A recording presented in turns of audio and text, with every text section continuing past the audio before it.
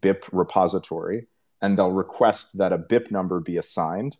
If the proposal is sort of coherent and relevant to Bitcoin, the repository, the BIP editor will assign a BIP number, and also might make requests for editing or make the document more clear. And then the document will be assigned a BIP number, and the pull request will be merged into the repo. I think the most important thing for people to keep in mind when they are thinking about what is a BIP is to just keep in mind that this is not a formal process for what is accepted and implemented in Bitcoin. If you come up with just absolutely like knuckle draggingly moronic idea for Bitcoin, and it's reasonably well formed, you can apply for a BIP number, and if it's relevant, the BIP to Bitcoin and it's well formed, the editor will assign it a BIP number and add it to the repository. It doesn't mean that anybody is going to implement it. It doesn't mean that it's a good idea. It's just a formal process that ideas for changes of Bitcoin to Bitcoin go through before they actually are implemented by anybody. And the main purpose is so that when people go to implement a change, they're going to add it to Bitcoin Core. Maybe wallets are going to support it. Then everybody knows sort of what the change is and what it contains. Does that make sense? Yeah, I think that was a very good explanation. It's a lot of sense to me. Fun fact, the BIP, if you go back to BIP 1, the first BIP, which describes the BIP process, it was proposed by Amir Taki, who is everybody's favorite, like just revolutionary anarchist. I think he took up arms and went to fight in Rojava in Syria. So that's a little, deep cut from Bitcoin's history. There's something else that people need to know about BIPs, which is that they don't get assigned in order. It doesn't go BIP 1, 2, 3, 4. They sort of get assigned according to like topic area. And I don't remember what all the areas are, but for example, I know that like the drive chain proposal, I think those are like BIP 100, BIP 101, BIP 102. And I couldn't tell you what the other topic areas are, but just keep in mind that BIPs are not assigned sequentially. So it's incredibly confusing trying to figure out, which BIP was proposed in what order. Gotcha. So there's no ordinal system to BIPs. That's right. Yep. Roger that. All right. Well, then let's go. Let's get into this particular one. So what is BIP 119, or otherwise known as OPCTV? Yep. So BIP 119 is a BIP which takes an existing. So Bitcoin has, So when you have money in Bitcoin, you don't have some balance, which is like a number that goes up and down. You have a set of some number of outputs that you control. And an output has some value in Satoshis, and it also has spending conditions, the conditions under which that output can be spent. The spending conditions are encoded in something called Bitcoin script, which is a very simple programming language. If anybody's familiar, it's very similar to either Forth or PostScript. It's a very simple stack-based programming language. And you can use script to encode the conditions under which an output can be spent. So one of the simplest forms of a condition is the transaction that spends this output must be signed by this public key.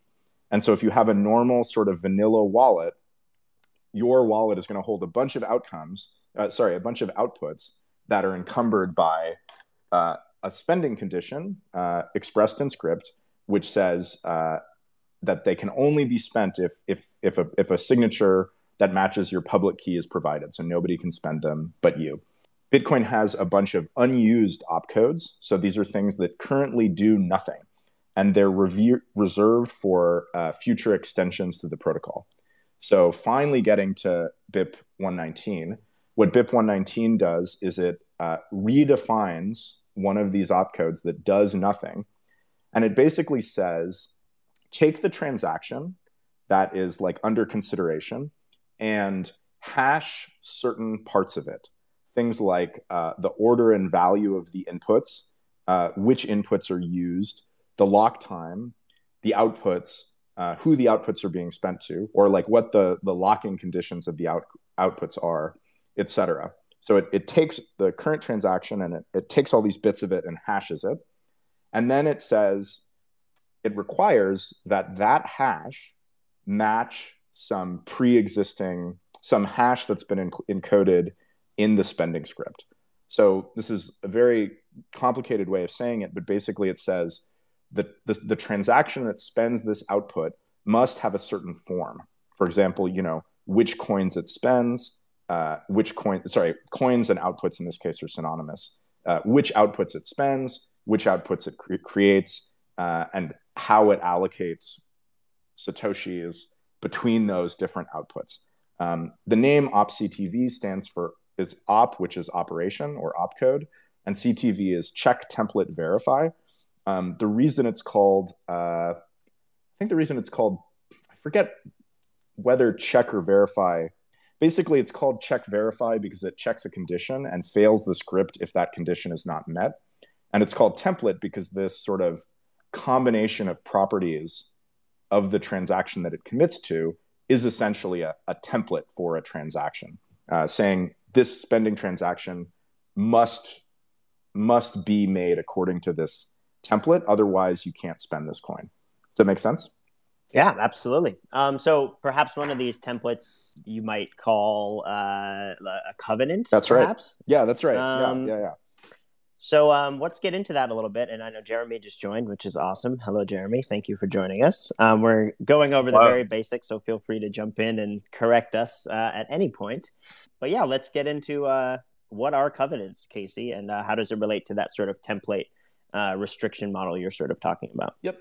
So, I mean, I'm using the word template, but you could also say that it's a covenant. I kind of like the word template because it's a little bit more friendly and it's a little bit more, to me at least, it's a little bit more evocative of what the opcode is actually doing, but I think we should restrict ourselves to talking about covenants.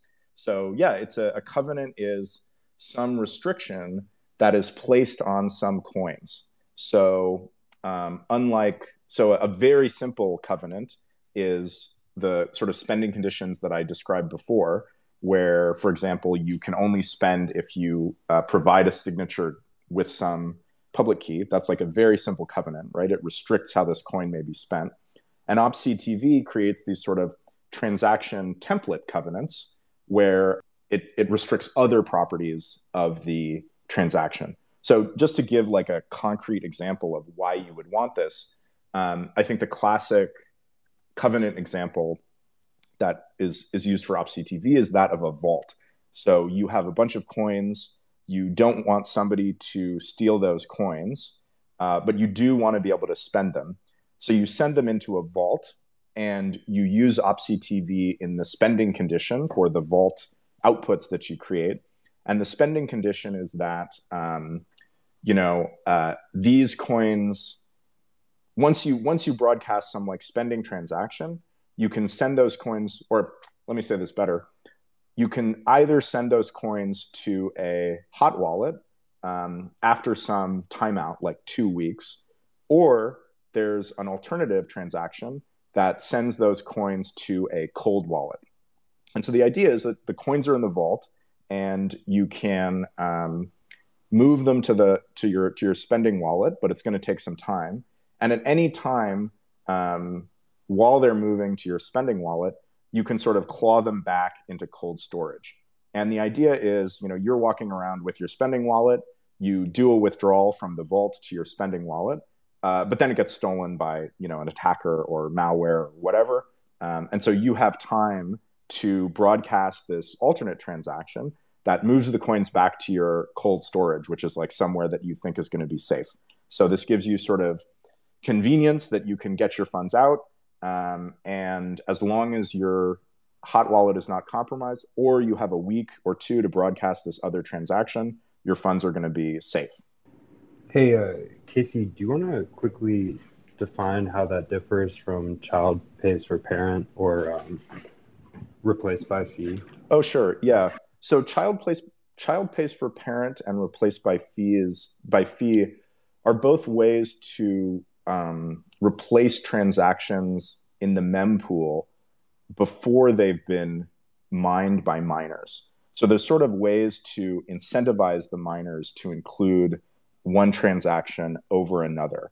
In some cases, they can be used to sort of prevent something that you don't want to be mined from being mined, but it's a suggestion to the miners. It doesn't restrict them in terms of what they could do. So in this case, yeah, you could use either one to sort of try to redirect funds, i.e., like you create a bad transaction, and maybe you create another transaction that uses RBF to do what you want, but it's not enforceable. And then if this bad transaction that you would like not to get mined is creating an output that an attacker controls, then they can also use RBF and child pays for parent to try to get the money to themselves.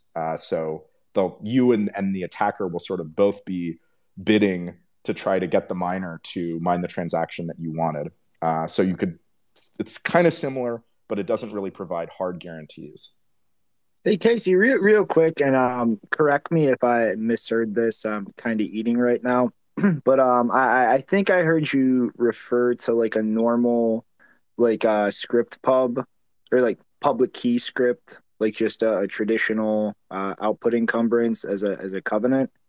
I really would not consider any type of Bitcoin script a covenant unless those encumbrance conditions applied to future transactions. Okay. Like anything just dealing with the output that exists now that allows it to be freely spent.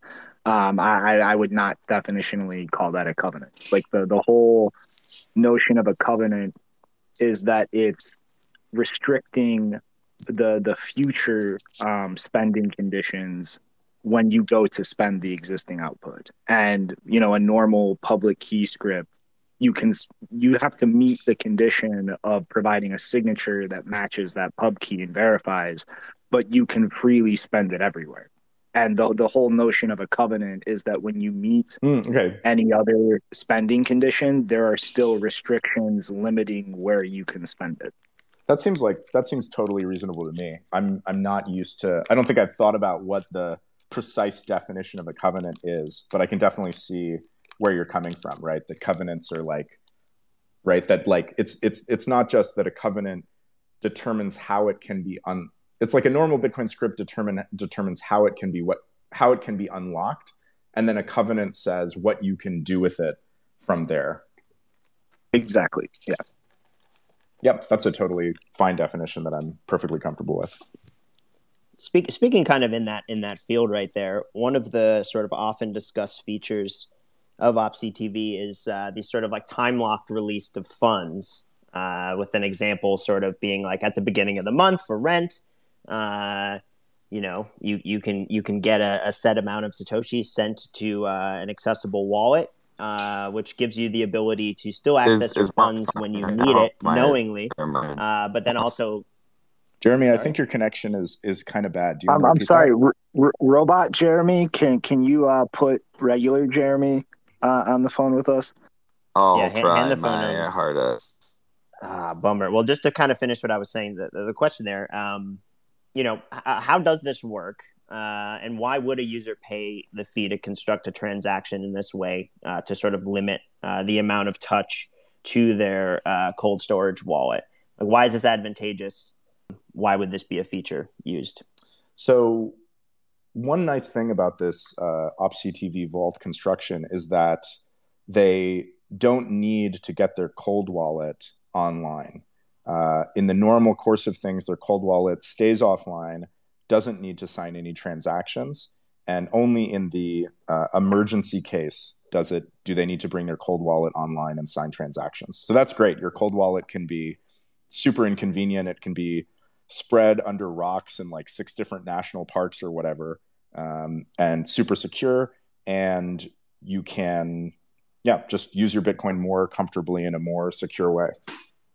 One of the other, notable discussed features is sort of lovingly referred to as like congestion control, sort of fee marketing fee market throttling mechanism that allows for distributing evenly block space fees. How exactly does OpsCTV allow this to happen, make it available, and why would this be a good thing? Why would we want this even fee market? Right. The classic example is you have an exchange and you have a whole bunch of users who have coins on the exchange and they want to make a withdrawal, and they don't actually really care about, or they have various levels of sensitivity in terms of when they want these coins to be spendable by them. So, but what they all want is they all want to make sure that the coins will be spendable by them eventually, i.e. they don't want to before the withdrawal takes place, they're trusting the exchange to process the withdrawal. So instead of waiting, but let's say additionally, space is limited and fees on the blockchain are very high. So how OpsCTV can help is the exchange can make a single, very small transaction that uses an OpsCTV spending condition, and that transaction is broadcast and mined immediately with a relatively high fee rate. And that transaction using OpsCTV sort of commits to expand into one or more transactions that actually pay out all of the customers. So imagine there's like 1,000 customers. They all want 1 Bitcoin off of the exchange. The exchange makes this one transaction that pays 1,000 Bitcoin pays 1,000 Bitcoin to each of these 1,000 users, but it doesn't actually create those outputs yet. It just commits to creating them in the future. And the advantage of doing this is that this initial transaction that commits to pay all the users is very small. And so the exchange can pay a relatively high fee rate to get that transaction mined immediately. And once that transaction is mined, there's still another transaction that needs to be broadcast for the users to actually get those funds spendable in their own wallet. But those transactions no longer are relying on the exchange. You no longer have to trust the exchange that those transactions will happen.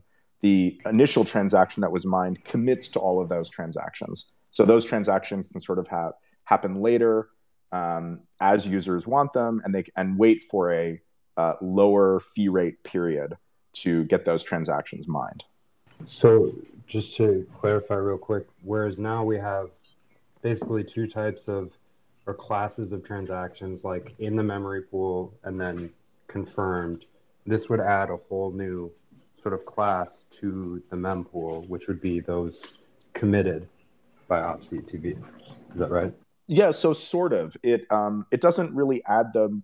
You wouldn't say that it adds this class of committed transactions to the mempool, because the committed transactions are committed. They're mined. They're not in the mempool anymore. But yeah, it definitely adds this third class of sort of transaction state, which is this transaction is committed to be mined, and it can be mined whenever anybody broadcasts an appropriate template transaction that satisfies this. Well, I mean, Casey, I'd go a step further. It's just guaranteed to happen.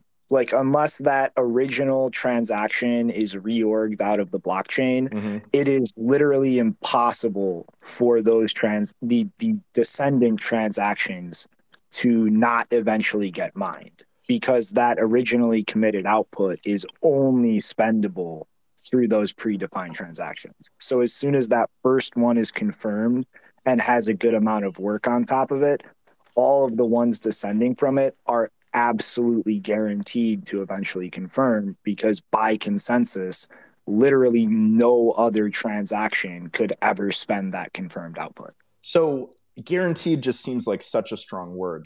Somebody, for example, somebody does still need to be holding on to the spending transaction, right? So if the transaction that satisfies the template were lost and nobody was storing it, then those transactions would never happen. So I see what you're saying, but guaranteed, guaranteed is a really strong word. Well, as close to guaranteed as it could be. It's more guaranteed than a lightning channel state, in that you can still try to double spend a Lightning channel with different states. But when you're using CTV, there's no other valid way to spend it. Hey, when you have a UTXO in general, how do you know that you can spend it? Is this a rhetorical, philosophical question? I mean, don't know. Sort you know of. that you can satisfy the conditions of the spending script? Yeah, but like until you've actually spent it, you don't know that you could spend it. Because maybe there's been some soft fork that you missed that changed the consensus rules, or? Sure. I mean, there's lots of things that can happen, or, maybe you lose the key in the future and then you can't do it anymore. Maybe, you're asleep for a long time and then UTXO becomes really popular and you don't remember where your coin was. Or maybe your wallet gets corrupted and then you go to like get it from a backup and you don't have the latest new descriptors that were derived before your last backup, and like now the money's gone. So there's like lots of things that can lead to, issues in this. And I think it's just sort of it's one new class of something in a space of like a lot of things that can happen like that. But it's as guaranteed as anything if you have the information available to you at the time that you're able to estimate that you can receive that fund in the future. Yep. I mean, or fees get insanely high. Like fees just skyrocket, and you're never willing to pay the fees to get it mined. Yeah, and then how would you spend a coin, in the future as well if you're not willing to spend the fees for it? Right. Yo, what is going on, plebs? We're going to take a break from our programming to tell you about the resurrection of our print magazine, starting with the El Salvador issue. Starting this fall, Bitcoin Magazine will be available on newsstands nationwide and at retail stores such as Barnes and Noble. Don't want to get off your couch, though? No problem. You can also go to store.bitcoinmagazine.com. So skip the line and get each issue shipped directly to your front door with our annual subscription. I'm talking 4 issues a year that contain exclusive interviews and profiles with leading Bitcoiners, actionable insights on the state of the market, breaking news and cultural trends, along with powerful photos and artwork from the best artists in the world. Subscribe today and get 21% off using code podcast at checkout. That's PODCAST podcast at checkout. The world of crypto can seem like the Wild West sometimes. Soaring highs, crashing lows, celebrity shills, and new coins popping up seemingly out of nowhere every day.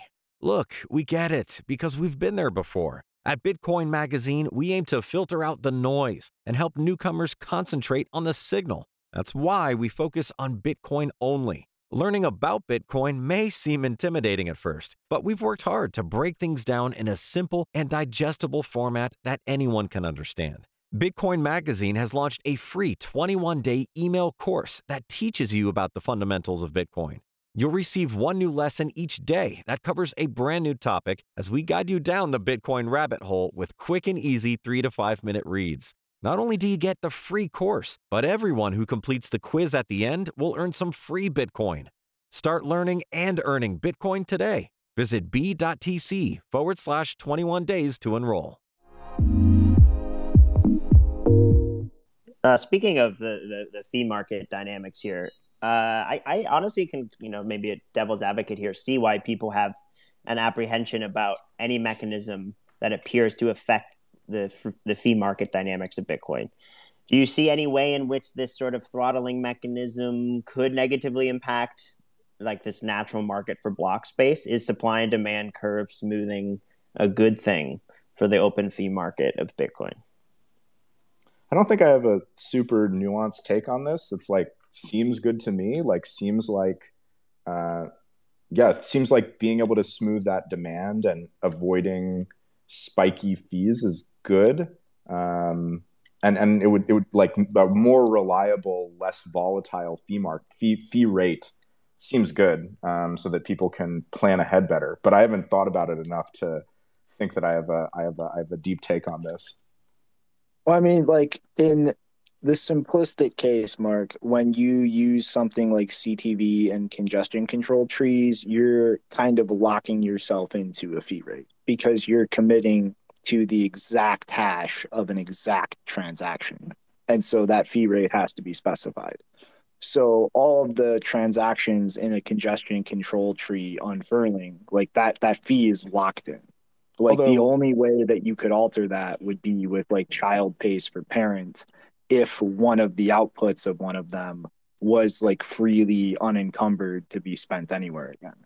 But to go down a little bit of a rabbit hole, if you compose CTV with Taproot, in theory, you could have different tap tree spending paths that commit to different versions of a CTV congestion tree at different fee rates.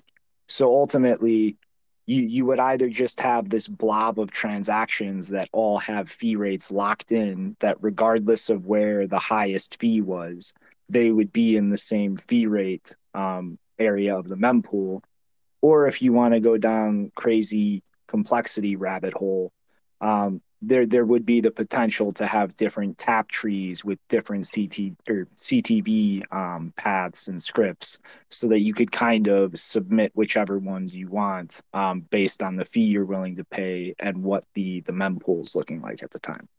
I think you could also include like a small anyone can spend output that somebody can use to attach a child that pays a high fee rate parent. Like always leave at every stage in the unfurling, leave a little dangling output that can be used to bump the effective fee rate. Actually, had not thought about that before right now. Yeah, that would be a lot simpler than a bunch of different tap tree paths. And I think one thing that's important too is you can play with the parameters on anything like that, where you could do like, let's say there's 10, branching factor per node. So then the overhead of having like one op true output is pretty low. If it's 1/10.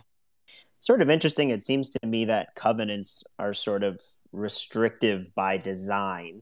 And yet I think there's a lot of fear about expanding conditions with the new opcode, bringing up these sort of unforeseen attack vectors. Do you guys see any validity to this that could come from such implementation? No, Do you think there's not any? with OpCTV. With other covenant designs, there are potential worries of things you could do, like get coins forever stuck in like some extra spending condition they could never get out of. But with CTV, because you have to exactly define an exact transaction ahead of time, it's kind of impossible to make like this general covenant that you can never get out of, but people can still spend money around. Because it's not like you can have a CTV coin and then choose where to spend it. Like it's already decided ahead of time where it's going to be spent. So there's no way to do weird things like the covenant where the government has to sign off on every transaction you make and can deny it. Like that's just not possible to do with CTV. That's personally one of the things that I really like about the proposal, is it's so narrowly defined and specific that there's no risk of that type of thing being done with it. I think it's also just worth underlining how simple OpCTV is. It's a very, very simple opcode. It looks at the transaction that's being processed. It hashes some bits of that transaction, and then it asserts that hash is equal to the hash that it got is equal to some pre-existing hash.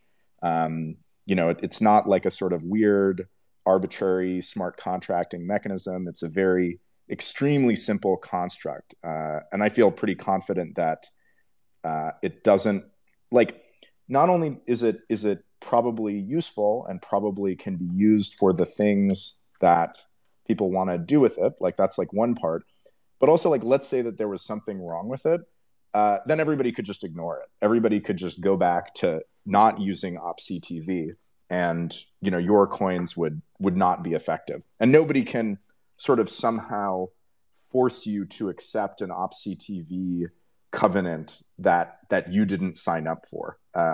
If you send somebody an address, there's no way they can send funds to that address and also encumber them with OpCTV somehow at the same time. So it's totally opt-in, and if it's bad, you can just ignore it. You think, kind of going off that, this would be a good time to sort of define what a recursive covenant is versus a not recursive covenant? Sure. So a recursive covenant is just a covenant that is recursive, not helpful at all. Recursive meaning that you can say, okay, I have this covenant X, and then when you can satisfy the covenant, you can do something, but then some or all of the coins need to then go back to covenant X. So the sort of classic scary example of an evil recursive covenant was like the government publishes some address and says, okay, like every coin now has to be a multisig that includes this address. And additionally, whenever you spend from such a multisig output, it's enforced in the covenant that the funds also have to have this malevolent government address as a cosigner to the output, so that the covenant can sort of last indefinitely into the future. And opctv does not enable this just by its very nature. An opctv covenant can specify sort of many steps into the future, but it can't specify an infinite number of steps in the future. After some sequence of transactions being mined, the opctv covenant terminates. It can't control what happens further down the line. Very cool. I guess just to, we'll kind of wrap up the first like half hour, and then I think we should open it up and kind of talk about the bit process. Just go ham, Yeah, I hope everyone sharpened their canines and their knives. No, just kidding. All love here. But for me, I think one of the interesting parts of this debate is sort of the ossification versus the necessity of invention, and where we have to go if we want to serve, say 5 billion people on the Bitcoin network. So how could this BIP allow larger numbers of users to open batch channels for layer 2 solutions in a small amount of block space? How is this something that can help us scale? Hold on, just getting my knife sharp, Mark. Good, Shinobi, get ready. One of the biggest shortcomings with Lightning is the limitation on opening and closing channels. And there is just no way around that. If that bottleneck gets too large, then Lightning just hits a scaling ceiling. So CTV cannot Jeremy can probably spitball and get into a way it could help with closing channels. But as far as what he's got written up and designed right now, it could absolutely help opening channels. And it's literally just everything about how a congestion control tree works. It's just using that, except at the end of that tree unfurling and everybody finally having like unilateral control over their coins, they're just lightning channels instead of all the coins winding up in a single SIG address. And it can be a lot more beneficial than just a normal withdrawal tree, because once that initial output is confirmed, you can effectively treat those lightning channels as open and you can use them, because eventually that tree of transactions is going to unfurl on chain and all get confirmed. And then those individual UTXOs that are lightning channels will actually be confirmed on chain. And so like there's still potentially issues, really annoying shit. Like if your channel counterparty stops responding to you, well, you can't go close the channel until the tree starts or finishes unfurling. But as long as your channel counterparty is cooperative, the minute that first output in the beginning of that congestion control tree is confirmed to the depth that you require for a normal lightning channel, you can treat all of the channels that single output is committing to as open, and you can start using them.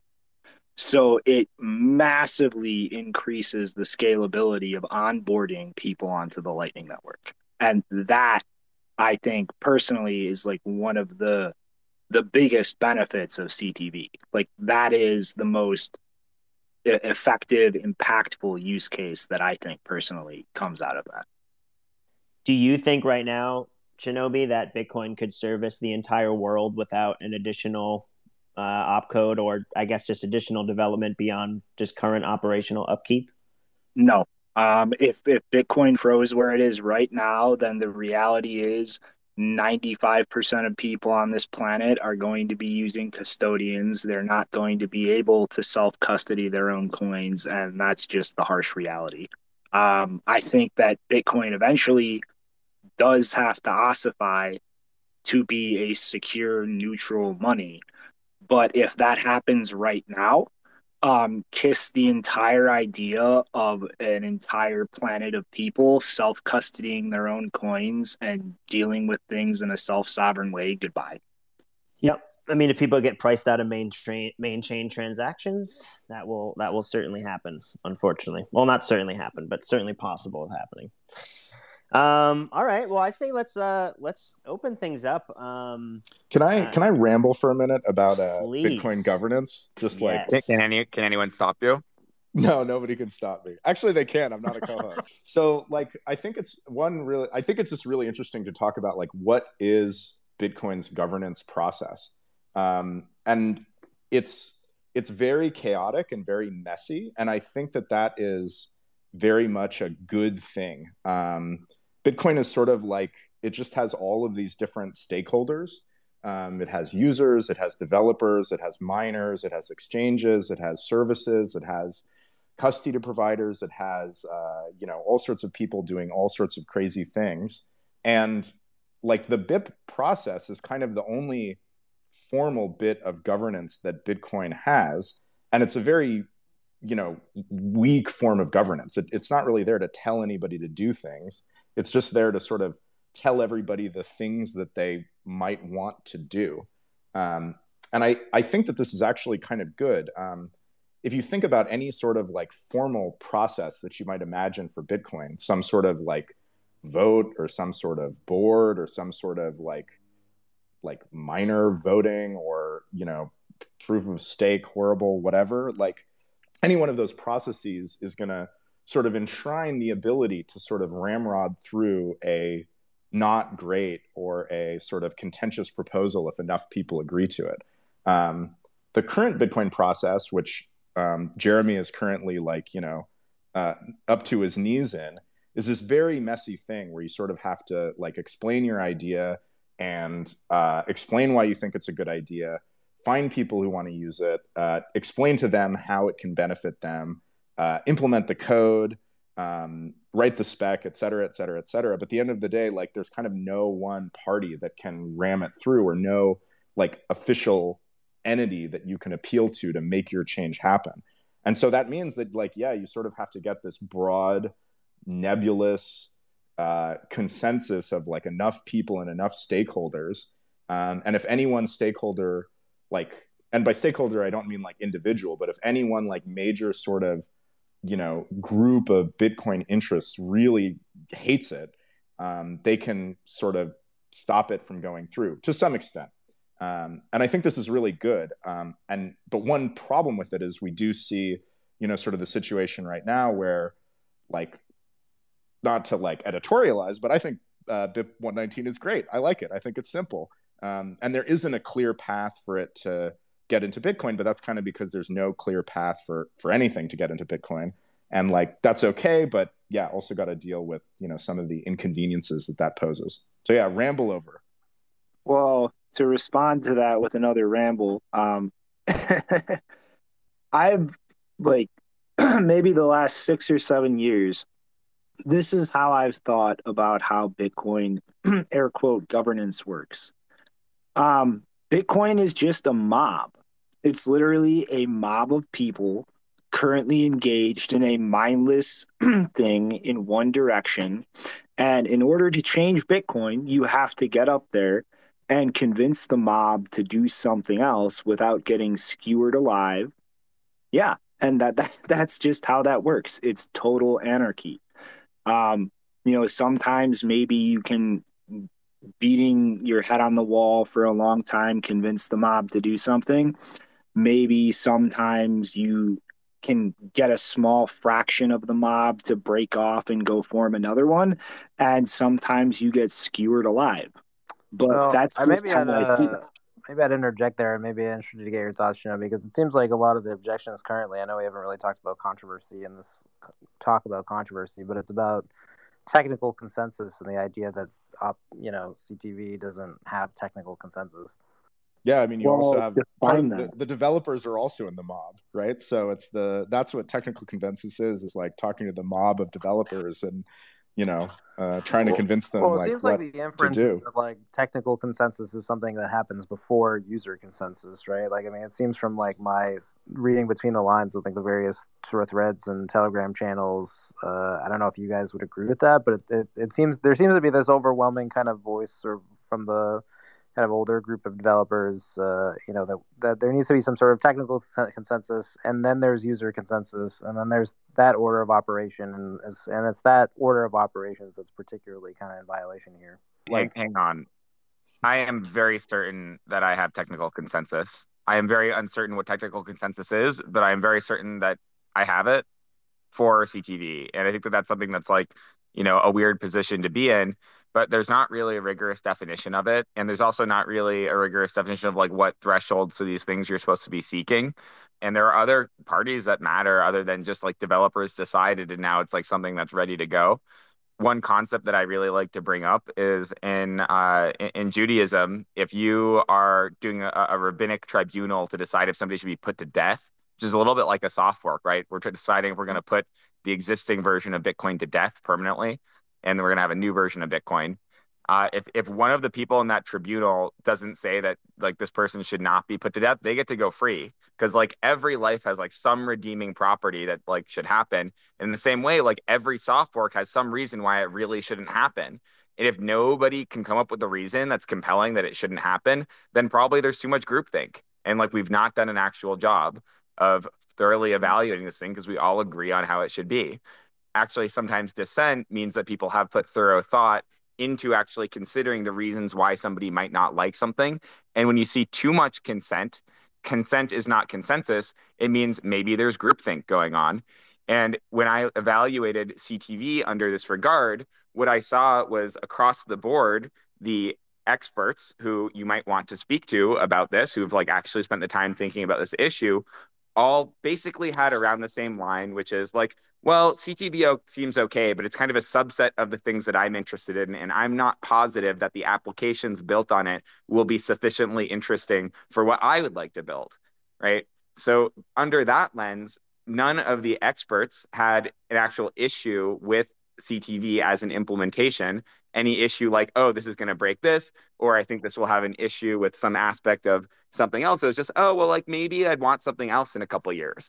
And that's not rival with CTV. That's just like, okay, well, now it's really a question now that this form of technical consensus, which is a form of acceptability, has been reached. Now it's a question of, well, is this something, if you're saying nobody wants to build on this, now is this something other people want to build on? And if people do want to build meaningful things on it, then cowabunga, let's go. That's technical consensus. Let's see what the market wants.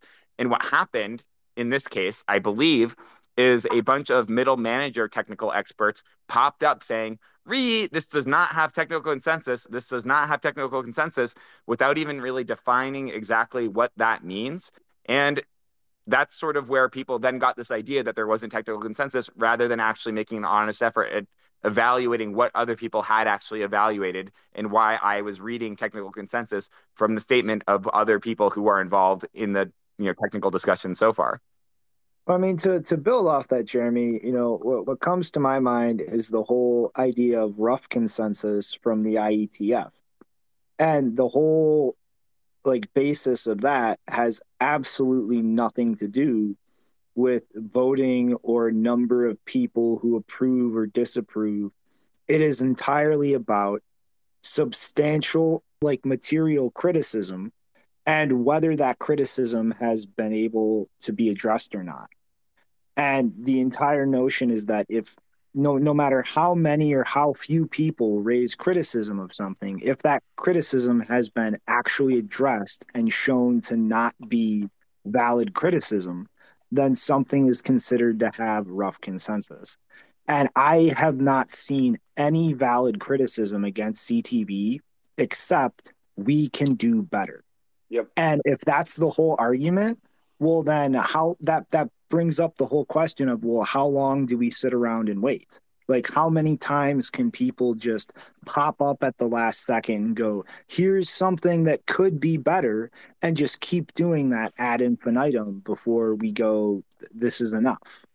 No, hold on though. If let's just say most regular Bitcoiners were against, and who cares about who core, whatever, whoever the most influential people are, and even whatever technical consensus means. If most regular Bitcoiners, just people that hang out on Spaces, go to Bitcoin meetups, that you'd meet at a conference, say, you know what, I actually don't like the idea of trying to put TPD on it. Maybe it's cool, maybe it's not, but it's just too soon. In most people's opinion, it's too soon. Do you think that's not a negative? Do you think that's just like who cares, or is that considered a negative to you in the process of I consensus? mean, JC, at that point, then they can make their choice what to run or not to run. And that is the user's say, who is not a technical person, who is not going to get involved in critiquing these things. Like, I'm sorry, dude. I used to be very sympathetic to that argument. After Taproot, just no. Like, with all of the hoo-ha about Taproot, and then after it was activated, most of the people I see in this space have no fucking clue how it works, anything about it. Like, they were just repeating marketing sales pitch like nonsense without any actual understanding of what it can do, what it can't do, how it actually works. The reality is most users, they have no fucking clue how any of this shit works or the technical reality of it. They have their choice, which is what to run or not to run. Yep. So you don't feel But I the guess maybe I'd problem ask you, with so is a technical large part of it. consensus, in your opinion, that there's no issue, like there's nothing wrong with it, or is technical consensus that this is 100% good? Because it seems like that's also an issue right here, right? Like some people think technical consensus means this is great, everybody loves it, and some people think rough consensus is there's no problems. It sounds like that's what you're asserting your guys' definition is, or Well, I think at least in as far as I can see it, I view like the market and like the general, set of folks who exist in the space as determining some sort of roadmap of what types of way Bitcoin should be moving. And I do not believe that is a thing that is in the hands of developers who do technical consensus. I think developers read what the market should be wanting. And I, I'd ask for people like how many times have like you had a developer like approach you and be like, hey, how can like Bitcoin solve problems for you? Like what's not happening in Bitcoin right now? And what are issues that you face that you feel are not things you can solve at the application layer? And then that's sort of a thing that you read, from the ecosystem. And then developers produce solutions for that and then determine if those solutions are sufficient for what the market needs. I don't think that it's a bunch of people who circle jerk around all day and come up with like fancy toys and then put them on the market and see if they do well. Like that's, to me, you might all agree on what the thing is to put out, but really a lot of the process is in finding what the product consensus is, what people need, and what's going to actually solve problems, and then determining if you can ship a solution. It's not about like getting everybody on board with the thing they're most excited about. Yeah. So Jeremy, I'm curious. I'm curious if you'd agree with me on this. I mean, and Pete, this ties into your question as well. So I think kind of in your definition of technical consensus versus product consensus, the line to me seems to be technical consensus is, can we agree that this new change does no harm, right? That there's no downside, that this is like a fine solution to a problem, and that, it definitely doesn't harm any users of the protocol. I think that's like kind of like checkbox one. And I do think actually CTV generally is there. And then it's kind of like checkbox two, which is this the best, where best is, very relative, dependent on what your priorities are. Is this the best way to accomplish this in Bitcoin? Would you agree that that's kind of like the distinction that we're in right now? Yeah, I think so. And I think a lot of where that gets tricky is there's like limited attention and limited time and, things, even if they're not rival at a protocol level, they're rival in terms of what people spend time working on. Yeah, and so along those lines, like one thing that has become pretty clear throughout the last, couple months of discussion is on a kind of what applications do we think are most valuable for covenants to enable. It seems like there's like general consensus being an overloaded word, but general agreement at least that the two types of applications are vaults and then payment pools. And so like kind of, NCTV does those both fine. There's kind of working code for both of them in Sapio. But I do think, we've at least, the Overton window has successfully been shifted to where it's like covenants are good. It's okay to want covenants. And CTV is a non-harmful way to do covenants, right? And now we have, I think, this new third thing, which is the covenant that we introduce should produce really good vaults and really good payment pools, right? I think that's kind of like the current state, which is, to be fair, worlds farther. We didn't have any of that agreement a year ago, right? So the conversations have moved quite a bit, which I think is great.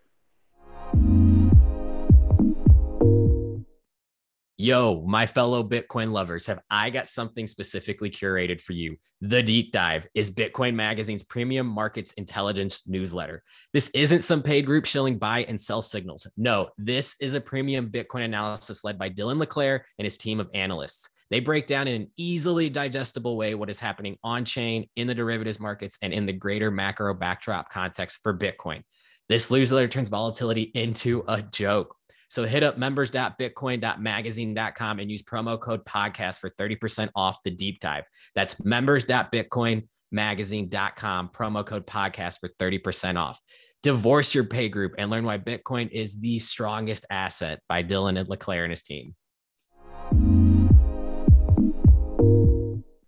I wanted to ask a question just when we're talking about like point one of, it does not, we're agreeing that CTV does not cause any harm. I think this has been answered. And in my rudimentary understanding of it right now, this is one of the things that I've particularly not kept up with at all. Covenants and CTV lately has just kind of been this big blank space for me. The one thing that I feel like a lot of the conversations on Twitter about covenants have been is this idea of encumbering other people's addresses. Like there was a tweet today or sometime that somebody was saying like, oh, there's a new law and the government says that you're only going to be able to receive that's Bitcoin not and possible only... with CTV, guy. Like that's not possible with CTV. You could with other covenants, but not CTV. I mean, I think that it's a terminology issue. Double clarify, specifically though the distinguishing between the example, because other people were saying, oh, well, you could just require that you have like a government multi-sig or whatever. It's like, well, no shit. Like you have a law that said any stupid thing, right? But I just wanted to, and it seems like this is obviously should be the case, but that if I give them my address that I generated from my keys in my wallet with whatever script I wanted and give it to them, it cannot be encumbered with any other CTV restriction. It's just my address and my control, correct? If they agree to withdraw to it. Yeah. When you give somebody an address, it's already encumbered with everything. Right? Yeah, exactly. That address encodes or commits to the Bitcoin script that will spend those coins. So they cannot pay you to that address without using your script, which means that you specify, which means they cannot stick OpCTV in there without making it essentially paying to a different address, which is not the address you gave them. Like they wouldn't in that case be sending you the coins. It didn't seem like that could possibly be the case just on my understanding of that. But because I didn't really understand how a covenant would work anyway, that you could encumber things later down the road, I was admittedly like a little bit like, but how? So I think this is what a lot of the plebs maybe don't get, is that they think that they've formed a strong anti-consensus set with the technical consensus committed bureau or whatever, like that, like, oh, CTV is not the thing. But I think what's not really being realized, or at least like clearly explained, is that the reasons why, general pleb kind are like, let's not rush this thing in, let's think about it more, is precisely because there's a worry about introducing some of these really sophisticated, complicated things that have massive social risk for what Bitcoin will look like. And then almost universally, there is technical consensus among the technical wizards that we should have full-blown pie in the sky covenants. It's just a matter of time until we find the one that we like enough to advocate. And I think that people don't necessarily see the storm brewing around that question, that it is not something, as far as I can tell, talking to a lot of Bitcoin users, is desired. People want Bitcoin to be the sound money, strongest store of value possible. They do not care about having every possible fucking application. What they do care about is having sound money and having it scale to the largest number of people possible, without violating the soundness of the system. And that's really where something like CTV, and there are other possibilities for things that can fill in, gaps like that. It is a waypoint of not introducing almost anything more than is already possible today with worse trust assumptions, but still doing something pretty useful that's like a covenant. Anything more, and you do start getting into the territory that you're talking about. And that's sort of it's a difficult trade-off space, but I don't think people know why they agree to disagree over CTV. I don't think they realize that the way that the core development, process, or whatever, technical, consensus process is leading, is into something that's much, much, much more complicated and has some of these negative trade-offs for like the what is Bitcoin question. Bitcoin is still going to look like Bitcoin with CTV. With these other things, it will, be a very different type of system. Absolutely. To translate that to pleb real quick, like anybody worried about weird shit like the government forcing coins into some magic script where the government has to sign off on everything and those coins can never escape that, it is absolutely impossible for CTV to do that. All the developers arguing against CTV are not arguing against CTV to avoid things like that. They are arguing against CTV because they want more complicated covenants that move closer and closer to things like that being possible. Now, that does not mean that every other covenant proposal out there enables things like that, but that's the direction that technical developers want to go, is closer to things like that being possible. And the way that we've typically dealt with this kind of controversy in the past with Bitcoin is by being patient. If enough people want to look at other stuff and see how it compares or whatever, like the thing that solves that is time. And one of the biggest things I'm hearing, and one of the biggest reasons there's controversy, isn't because I'm hearing anybody say like, you know what, screw CTV, we want this instead. Like, I'm not really hearing that. What I'm hearing is really, we need time so that people can consider other things and CTV itself as well. Like, I mean, sure, like CTV is solid.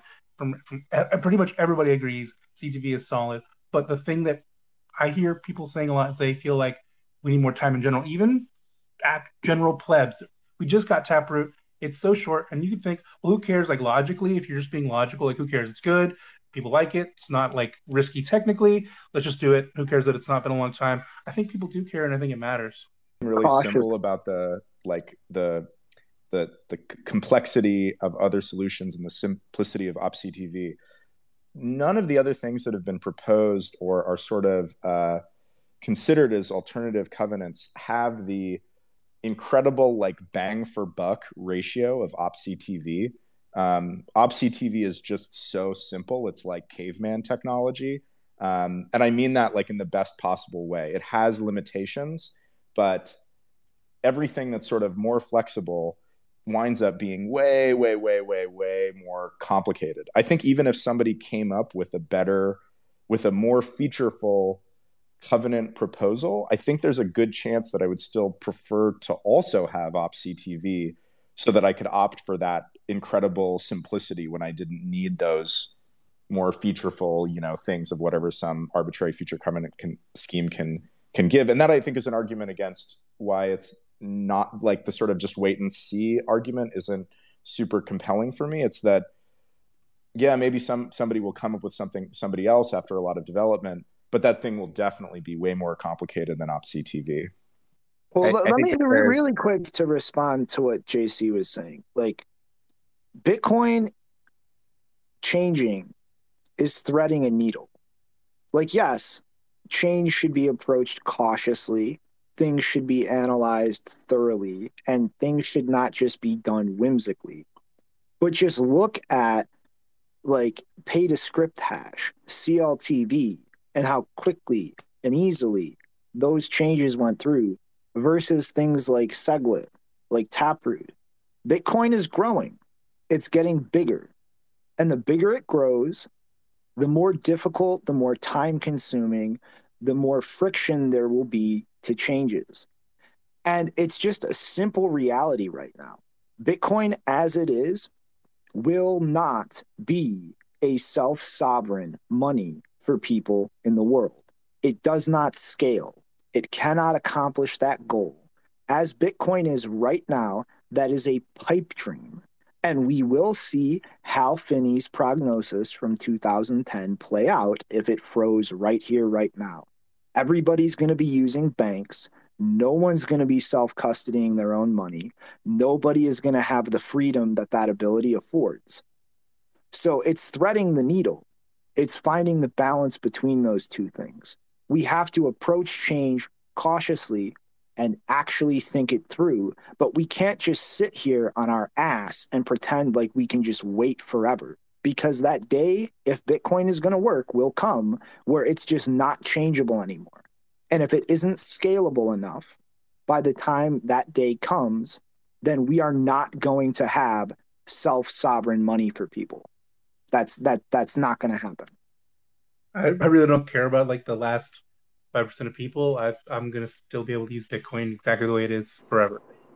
No, you won't. JC, that's a fucking delusional pipe dream.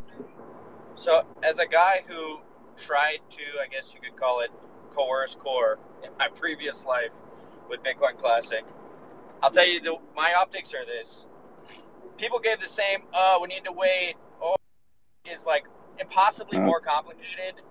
And it got in because Peter Wool is a homie of everybody else. Jeremy has pissed on a lot of people. He's pissed a lot of people off because that's just how the development community works. If you have commit access and you're not in the Homeboy network, it's just a lot harder for you to get shit through. CLTV by Greg and Peter, they're in the Homeboy network. It's easier to get shit through. That is just the nature of open source development, Bitcoin, Linux, whatever. The fact is, this is more kind of developers bitching and pissing on each other than anything else, regardless of the facade of, oh, it's too complex, or oh, we need more time. That's the reality as I see it. I think the code's great. It's been fully audited.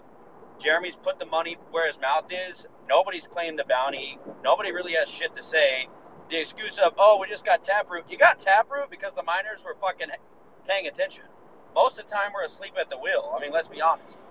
That being said, like, that's not a good reason to not do something. And Jeremy and I have talked a lot about this, and it's up to him to self-market, and that's a big part of what this room's about. And so, in my opinion, as my history in Bitcoin, it's more about who likes you in the commit list and who doesn't like you. That's just kind of the politics as I see it. Yeah, I think that's a good spot. I'm not going to close it out. I want another 25 minutes for questions from the audience. So if the speakers on stage don't mind, I'm going to start pulling people up. They try and make it brief, ask your question, keep it on topic about CTV, and then we'll have the people on stage speak about it. Can I say one thing real quick? Just don't. Yeah, go ahead, Guy, and then next fact person. Of its controversy. I literally think the reason that's drum up so much controversy, not specifically in the developer community, but just in the pleb and Twitter in general, is that nobody knows what the hell it is. Like, I still think like we just barely, I mean, how many years really did we spend just explaining the basics of Taproot? And like CTV has been a big, like, there's been lots of talks of covenants and stuff, like on like the dev list and stuff, like when I go through all that, but even I have just been kind of brushing over it because there's just so much other shit to go over. And so like I didn't, like, what was a very basic question was something that I really didn't know. And the very, very naive assumption of when someone says, oh, you can encumber further transactions in the future with what it can do, sounds like it could be a bad thing. So I think a lot of it is just like nobody knows what the hell's going on. Like, and generally everybody's ignorant and nobody's got any time to cover all this stuff except for the people who do this all damn day. So I think one thing I just want to add is that, when I designed CTV, I literally designed it with that concern in mind. So I wasn't putting something out to then evaluate against, oh, do we do good enough for this? That was literally what I had in mind. People don't want covenants for this reason. Let me make something. And that's why it's sort of in a little bit of a weird spot. And then in terms of timeline, like CTV, the like specification was finished like 9 months before Taproot's spec was finished. And the code has been done since then as well. And a lot of it, of why it was not, more in the public eye for the last while, was people kind of, I'm not going to say the word threatened, but kind of, put a lot of pressure on me that if I talked about CTV too much before Taproot got done, that I was going to destabilize the process that would lead to Taproot, and it was going to be on my back that Taproot failed to get through. So I sit down, shut up. I didn't make complaints that I wanted to make about Taproot, and I helped get Taproot activated so that then I would say, okay, now I can, work on CTV. And now people turn around and say, thanks for all the help, motherfucker, get out of here, get away with your thing. And it's like, dude, I literally just helped you get your thing through so that I could, help get this thing through. Okay. And they're like, oh, but now the bar should be even higher. I'm like, all right, chill. I'll show you more work. I'll show you more work product. I'll make it better. I'm okay with all that. But I think people just don't really recognize what the actual process has been from my perspective, which is pretty freaking dysfunctional. For sure. I wanted to, Hudson had his hand up a long time ago in the beginning of this. So I just wanted to make sure you got a chance to speak there, brother. Thanks so much. So I'm Hudson. I'll do a quick question. And basically my background is I did some politics stuff in Darkcoin, was kind of early Bitcoin, but not super involved in the dev at the time because I was in college, and then did Ethereum, EIP, which is like BIPs, but for Ethereum. I was the lead editor. Hudson, can you make sure it's just about Bitcoin? No other coins, please? Thank you. No, hey, hang on. Let him speak. This is like a very respected person who's sharing wisdom, and I want to learn anything that he has to share. It's not about to compare to Ethereum. This is more just like I like actually learned from like the BIPs process and stuff. So that's why I was going to pull into here. But yeah, I understand. I totally get it. So basically, from looking at Lee Kuhn's latest thread, where they kind of discuss, hey, what's going on with CTV? A lot of what I saw were people who were semi-prominent within the Bitcoin development community kind of shitting on Jeremy. And I looked into that a little bit more.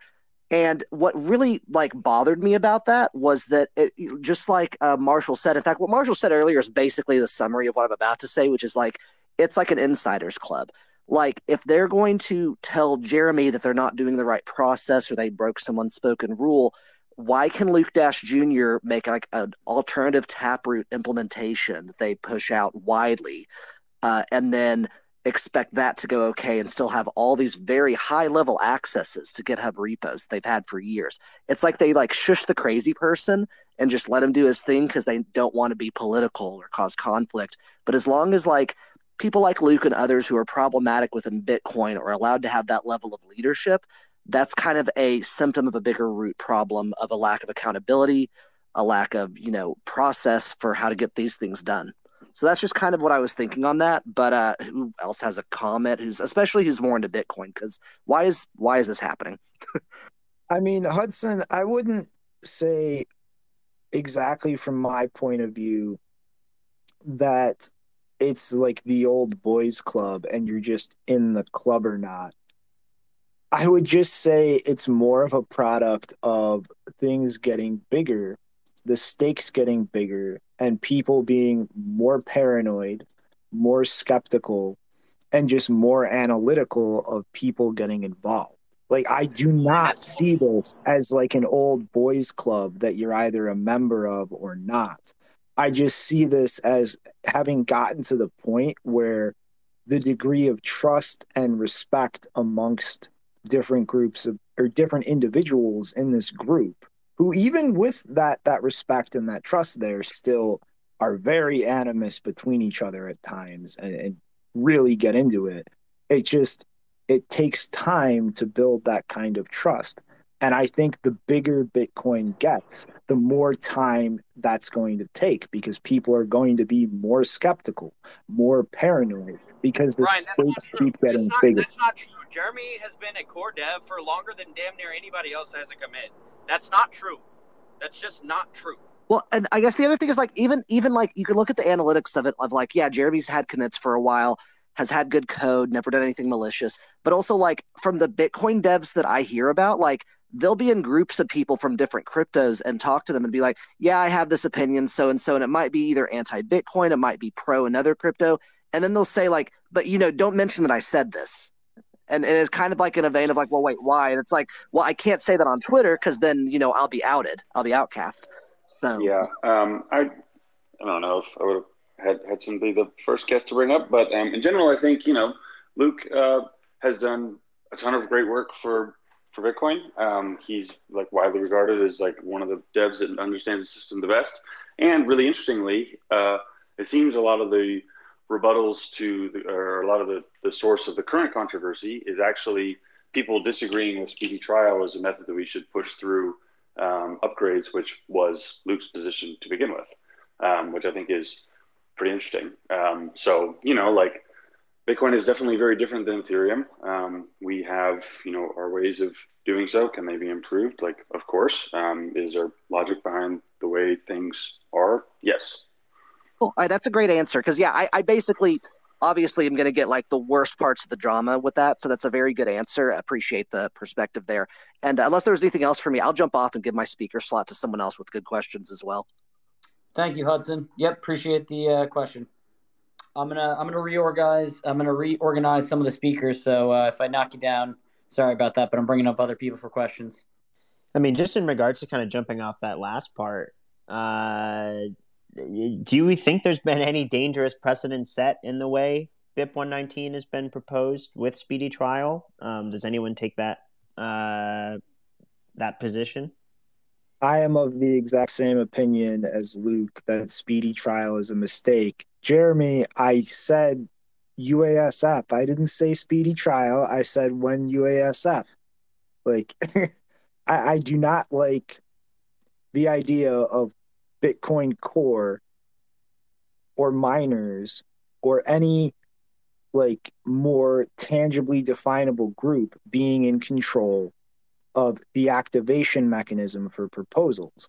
I think that begins to get political. I think that begins to move in the direction where a more and more identifiable group is perceived as being in control of that. And I think that core specifically and miners should not have any direct role in that. I think things should be done with UASF. I don't think core should be doing anything but writing the validation logic for things. I think activation deployments should come from elsewhere.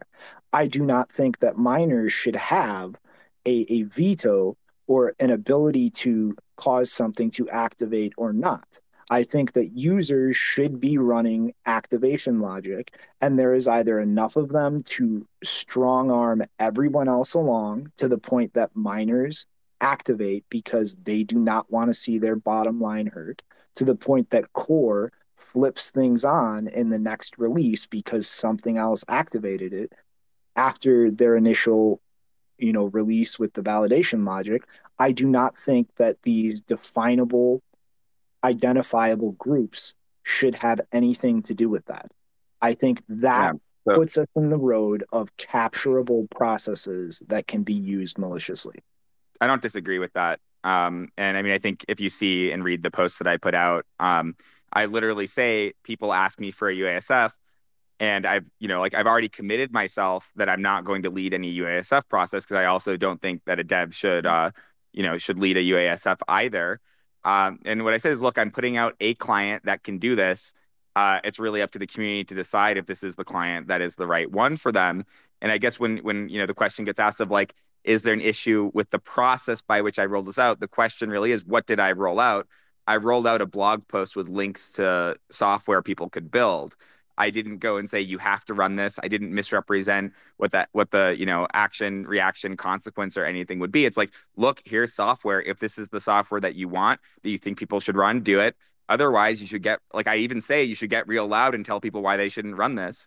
And I think where it's been surprising to me is people haven't really read that I was inviting them to shoot it down, and then they're getting very like personally aggressive towards me rather than just like politely saying like we shouldn't do the proposal that you put out, which I was clearly like very open for that feedback. And now I think in terms of the UASF, it is more clear that that's the thing that should happen. And if there's like something for CTV, I'm a man of my word, so I'm not going to lead the charge there. But I'm also not going to be like, shitting on anybody who's trying to do that. Very brief word of clarification, Mark. I would say, like Jeremy just said, BIP 119 and this current controversy is just following the process that worked for the last soft fork. So if there was any troubling precedent set, it was set with Taproot, not with what's happening right now. Just to be super clear, Ryan and Jeremy, I totally agree with you. I'm just sort of playing, I guess, a little bit of devil's advocate and sort of just answering the questions I'm getting from the crowd. I actually had someone just message me about what are the cons of this scenario. So there's definitely a lot of people talking about a lot of this stuff, and that's the only reason why I brought it up that way. I'm not trying to frame this a speedy trial or anything going on here as any way dangerous or malicious. More just bringing it up for the sake of discussion. I see that on my list for sure. Real quick comment. I just want to good that Mark, you brought this up, that we have to be careful. I mean, a bit of a hedging language there.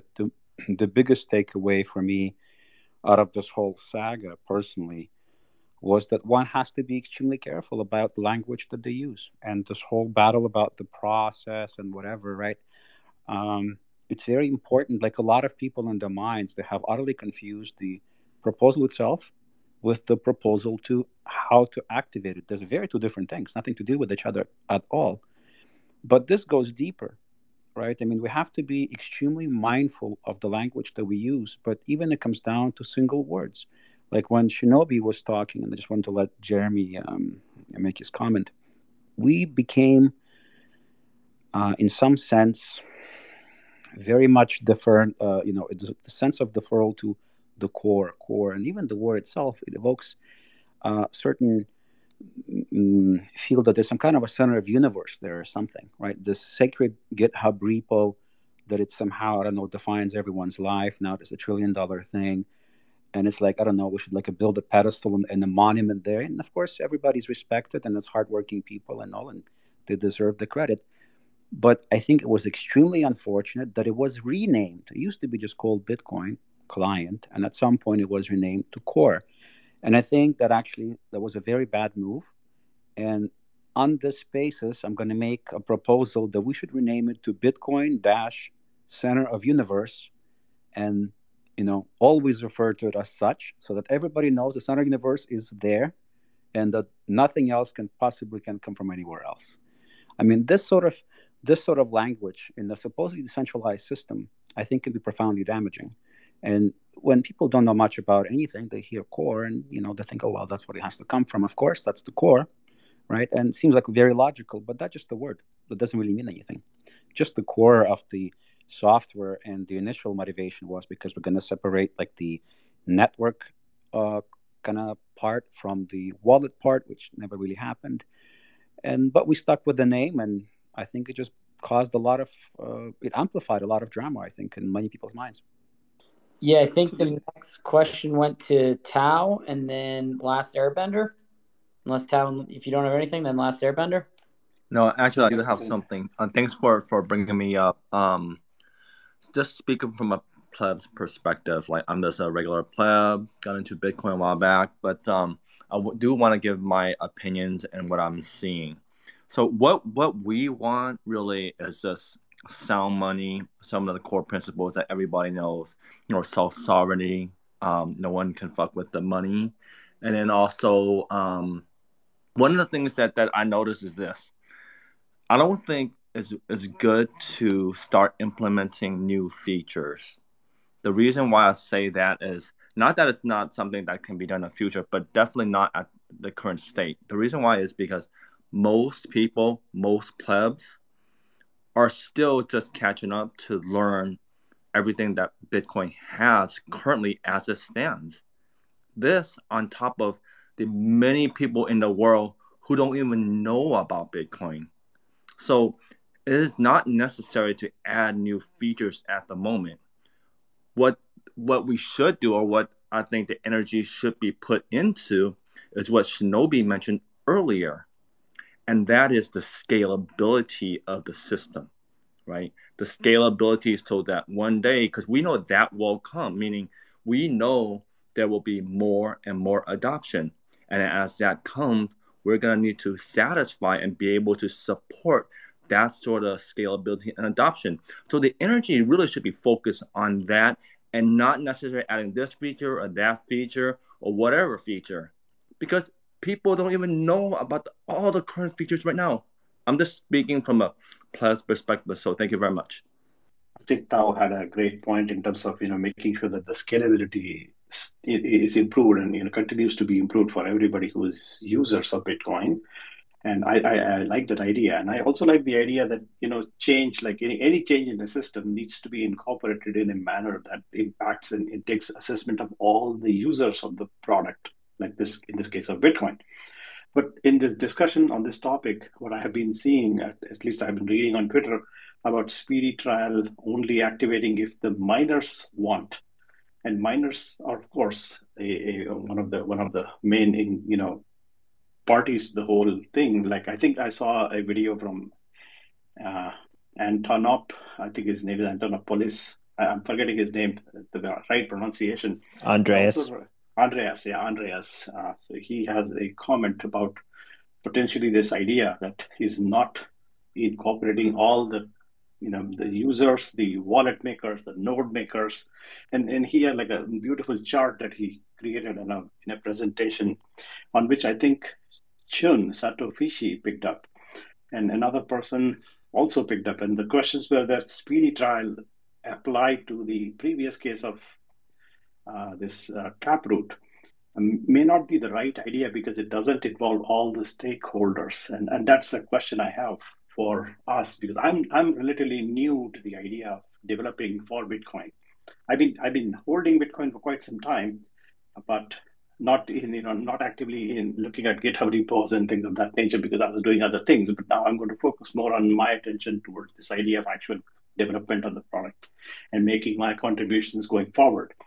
The context that I would like to ask all of us, all of you who are listening, is this right idea of having speedy trial only, but only the miners get to decide, is something that I think I question that concept because it doesn't represent me, because I'm not a miner.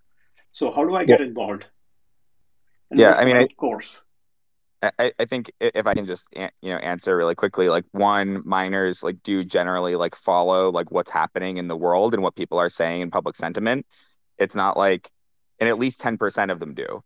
And or I guess 11%. And if at least 11% of them are doing that, there's no way that something can activate under a speedy trial, as long as you're not assuming somebody's going to like reorg the chain, in which case it's like 51% of that.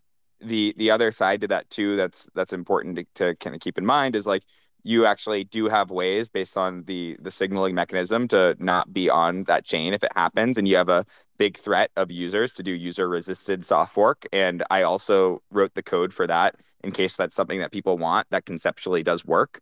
And then I think sort of as a last bit of like just where there's like there's a lot to learn about and a lot of things, and what's going on with these things, have they been studied or whatever. It's just sort of generally it's really hard to know about everything going on. And like if you want to like say, well, what's the wide set of people who've been involved, I put together the site utxos.org/signals, and I suspect that captures a wider breadth of the industry and of people in the industry.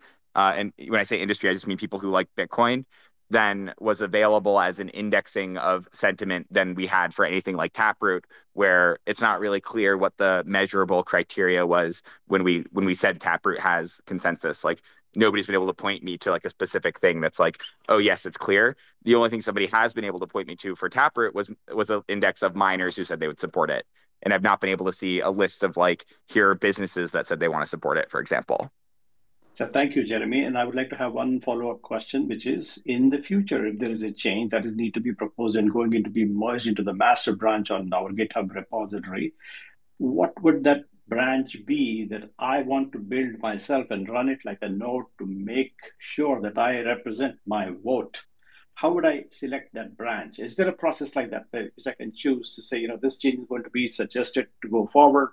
Let me get that branch tag, build my own node, run that node to indicate my vote, whether I support or whether I not support. How is the process for that? What is that process? What should that process be if there is any? And if not, please educate me if You run somebody what you knows. want to run, and what happens, happens. It's the mob.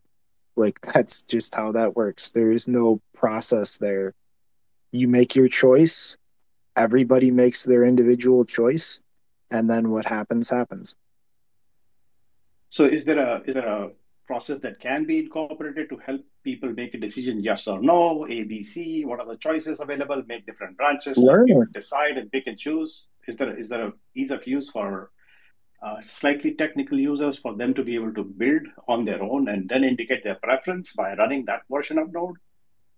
You learn, or you choose people to trust. Like, those are your choices. I think that's fair enough. So basically, you're suggesting I fork, create my own, do it myself.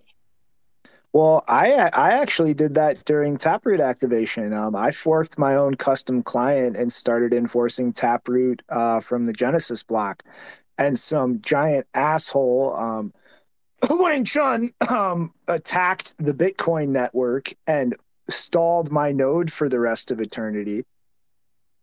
I was just about to bring that up when you got forked off. Well, I wanted to thank everybody. We're hitting our 7 o'clock here, and that's just about our cutoff time here. I wanted to thank Casey so much for joining from the get-go and kind of going through the basics. I think we can all agree there's just a lot more to talk about and sort of understand about the process and specifically Jeremy's proposal. And obviously, of course, I want to thank Jeremy for all of your energy and being so accessible and willing to talk about all this stuff. And thanks everyone else for hanging out. As always, Bitcoin Magazine, check us out. Thanks, Chris, for hosting. Chris, we got any other shows coming up you want to talk about? No, not right at this minute. Thanks for all the speakers. Thanks, Jeremy. Thanks, Shinobi.